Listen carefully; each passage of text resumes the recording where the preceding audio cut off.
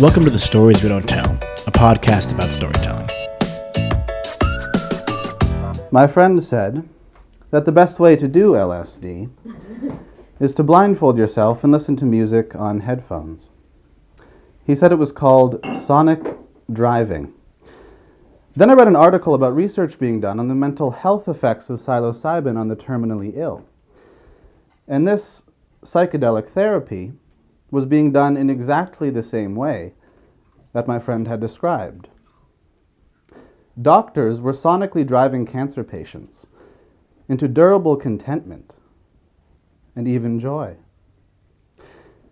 So if we write these experiences off as self-indulgent and disconnected from reality, we risk ignoring a whole territory of life-altering human experience. Now it so happened that I was rooting through a bag of curry spices and found some LSD I thought I'd lost. What was there to do except make an 8-hour playlist? Of course it would be fine. It was the most clear-headed, the sanest I'd ever felt. So I chose a Tuesday, purchased a cantaloupe, cut it into cubes, put some almonds in a bowl, and filled a water bottle.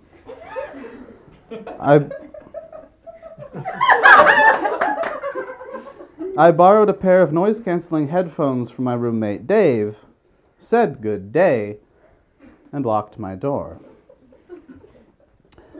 I took 4.5 tabs and tried to meditate for half an hour as they took effect. I lay back on my futon beside the window, wrapped a scarf around my eyes, put the headphones on, flicked the noise-canceling switch, and pressed play on the iPod.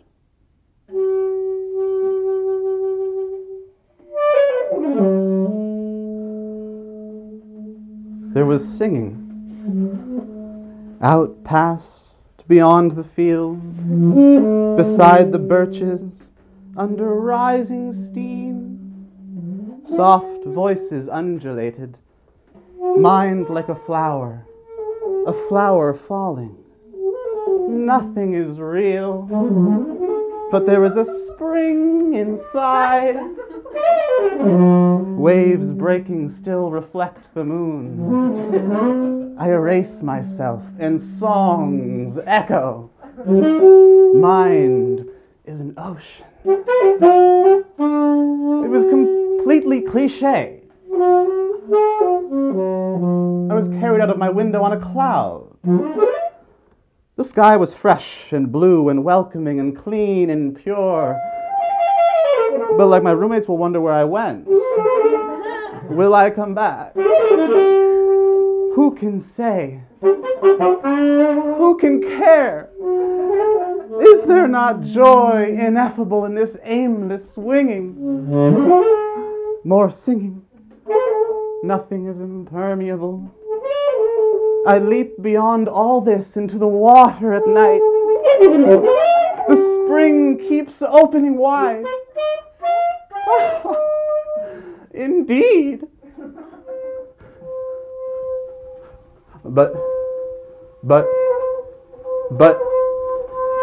I was fragile. And the music was the texture and the scent and the vision and the taste, determining everything, and it was cascading, dissonant, crashing, nowhere at all, nothing at all. I haven't said goodbye. Plunging. I haven't said goodbye. Nobody at all. It's not just that I feel nothing or see nothing, but I am nothing. There is nothing. No. I will be something. I strung this frail structure together with these gritty yellow rods, one by one. I didn't know what it was, but I knew that I was making it. I was recreating with yellow rods, obscured a little by the devastation, but still there. I clung to my anxiety. I clung to my need for definitive being.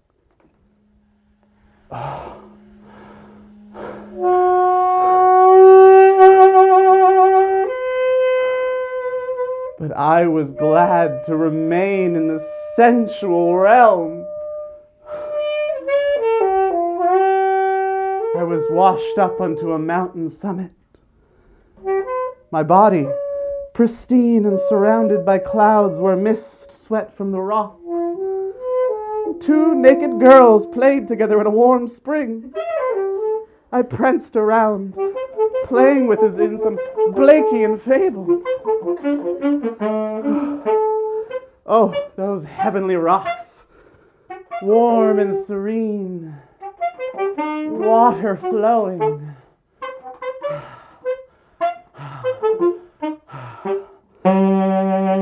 Glenn Gould started fingering the keys. No foreplay whatsoever. Just the sachets on in, prodding me with his trans-dimensional hands. His left, the salesman engaging me in hypnotic conversation. His right, the stealthy associate sneaking in the back to steal my priceless jewel. His left teased me from above, while his right defiled me from below.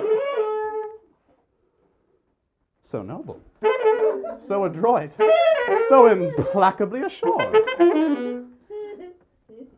I beheld a core figure that was trying on an infinite array of forms, each extremely intense in its detail, but appearing and vanishing as quickly as each piano key was struck. As quickly as each key. Do you know how fast this man's hands move? I was a king covered in beautiful fabrics, a jack of hearts, a Grecian god, a Gundam wing battlesuit, each coalescing for a minimum of time into a possibly precise detail and immediately vanishing, like this fluid symbol were infinite in its possibility. It was so beautiful. I just needed somebody to hold. Ah, my friends. All I wanted was to hold one of them close to me, be with me, comfort me, and love me. Oh, how I love you all. If only one of them were here. And then, that need congealed into a single brightly pulsing female form curled up, and I heard her voice. Oh, David, I'm so sorry, I am. You're sorry. No, it's me who should be sorry, I tell you I am. My spine was pulsing with a neon light, pulsing with a neon, with a neon, with a neon. The music changed. A desolate melancholia developed. A nostalgic story of love unfolded. I myself was a middle-aged punk rock couple.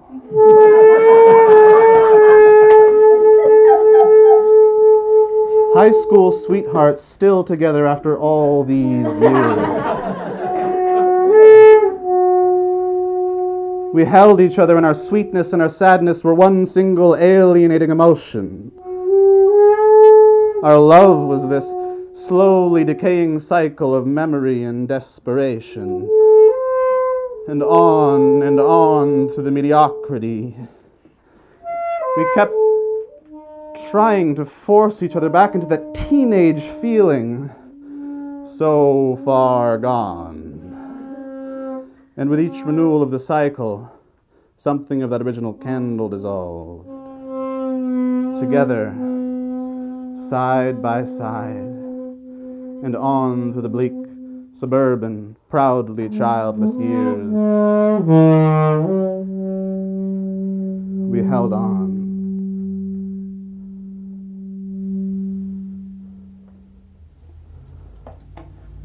Something entered me. I looked around the room. I was gone, and in my body, this ancient, virile entity. I remembered who I'd been. A Thai warrior, genius of those fighting techniques, finally manifest in a form again. how strong I was, filled with the vigor of the knowledge of myself as this fighter.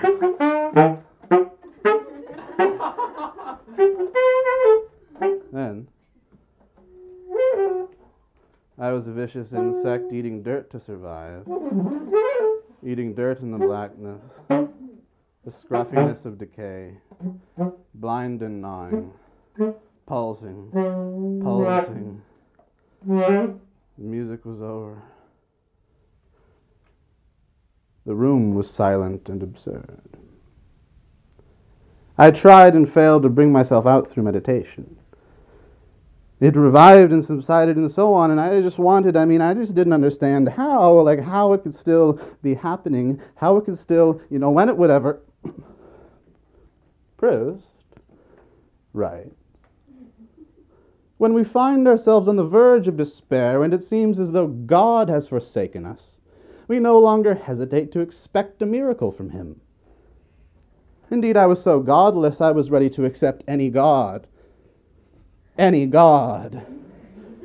I declare this place a holy place. I declare this place a holy place. I declare this place a holy place. Yes, my latent, atrophied Christianity. I felt it again. Like a kid in church staring up at the ceiling, ready to be filled with the infinite. Thank you, God. Thank you, Jesus. Thank you. I can do nothing without you. I am nothing without you. I felt him. I knew that he could never go away. I sang aloud and through my indefinite vigil, Holy, holy, holy Lord, God of power and light. Heaven and hell are full of your glory. Hosanna in the highest. The line is, heaven and earth are full of your glory. But no, I thought, heaven and hell are full of your glory. I savored the word hell. Heaven and hell are full of your glory. The sanest I've ever felt. I can go out and achieve the sanest.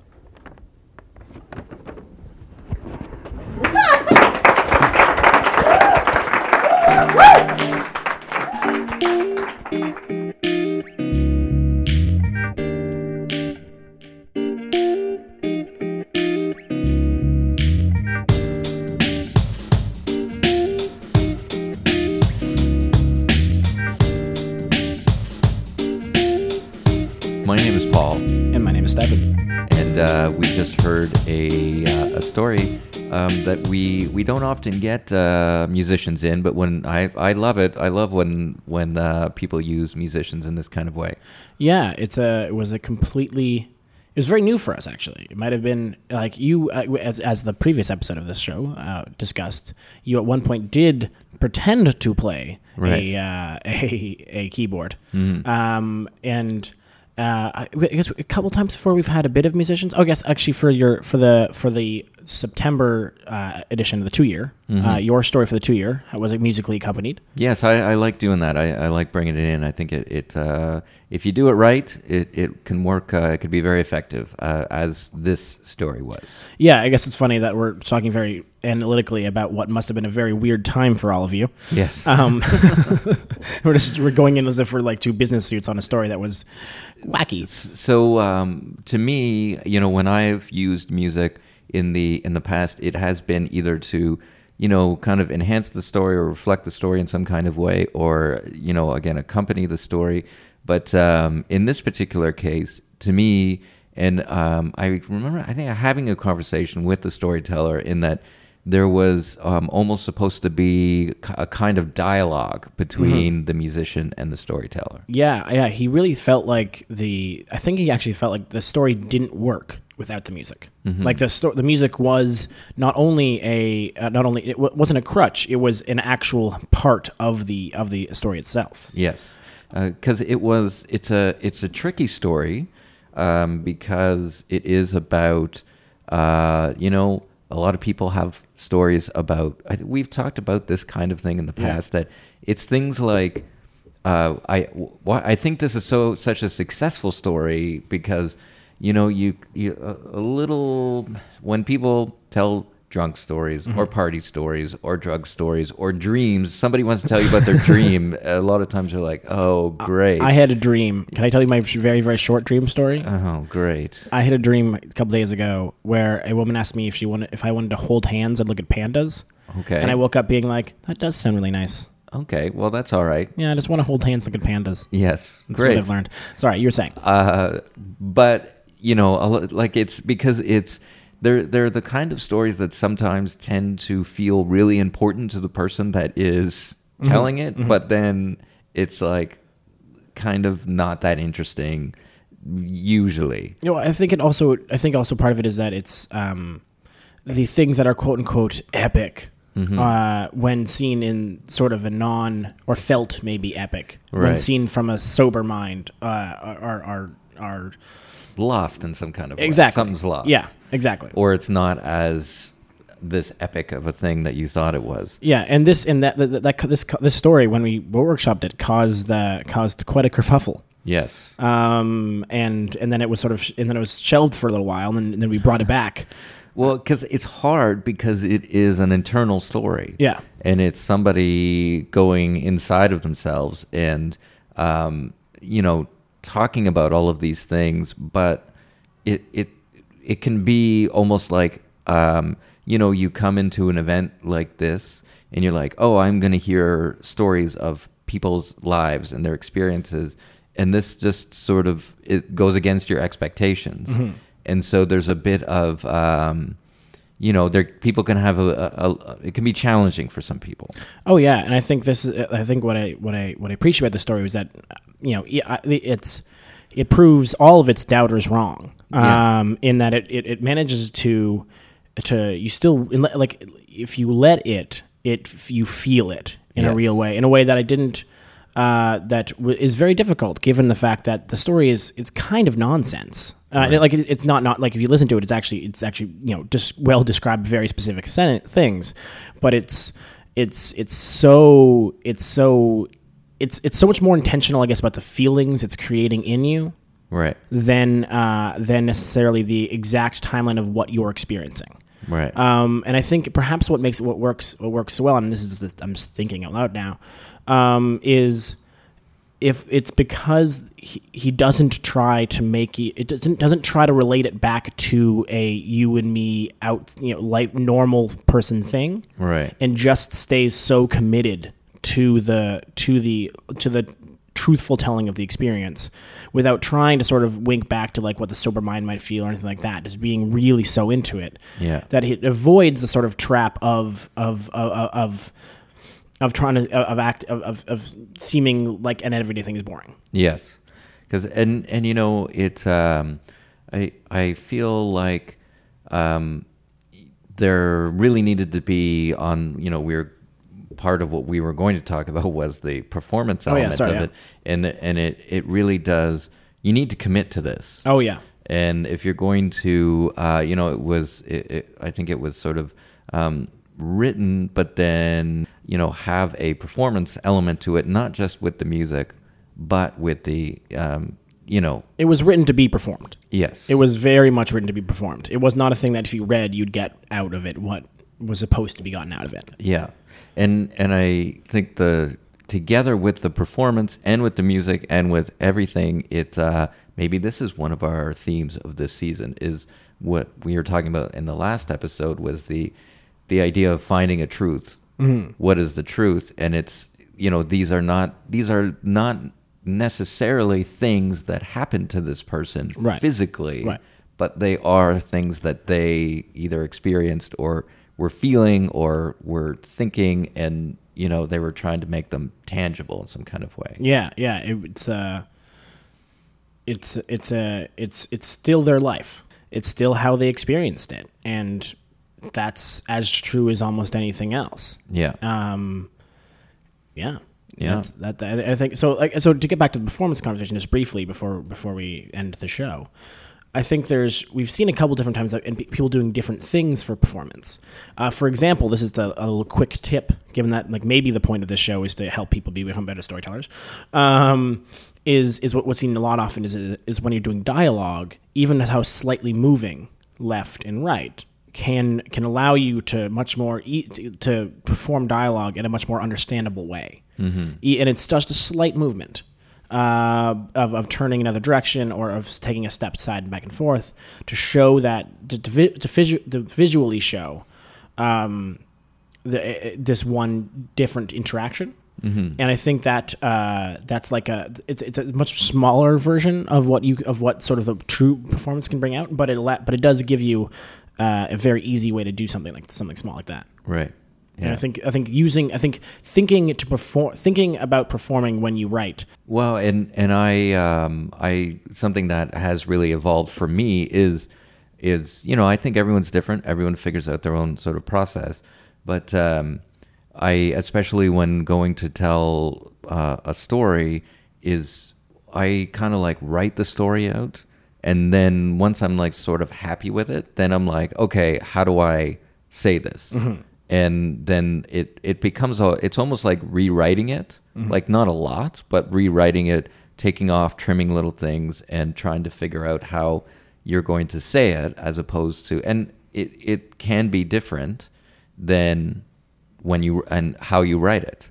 So it's interesting to kind of, just think about the different ways that there are, I think, a lot of differences. That might be an episode for the future. Whoa. Of, taking a written piece. I've probably talked about this before. I can't remember. Had 47 episodes, yeah, I'm sure. But taking that written piece and then translating it into a performance piece. Yeah, and it does, and it changes. Mm-hmm. So it's good. I think that's the useful way to end this show, don't you think? Yeah, I think it's time to wrap it up.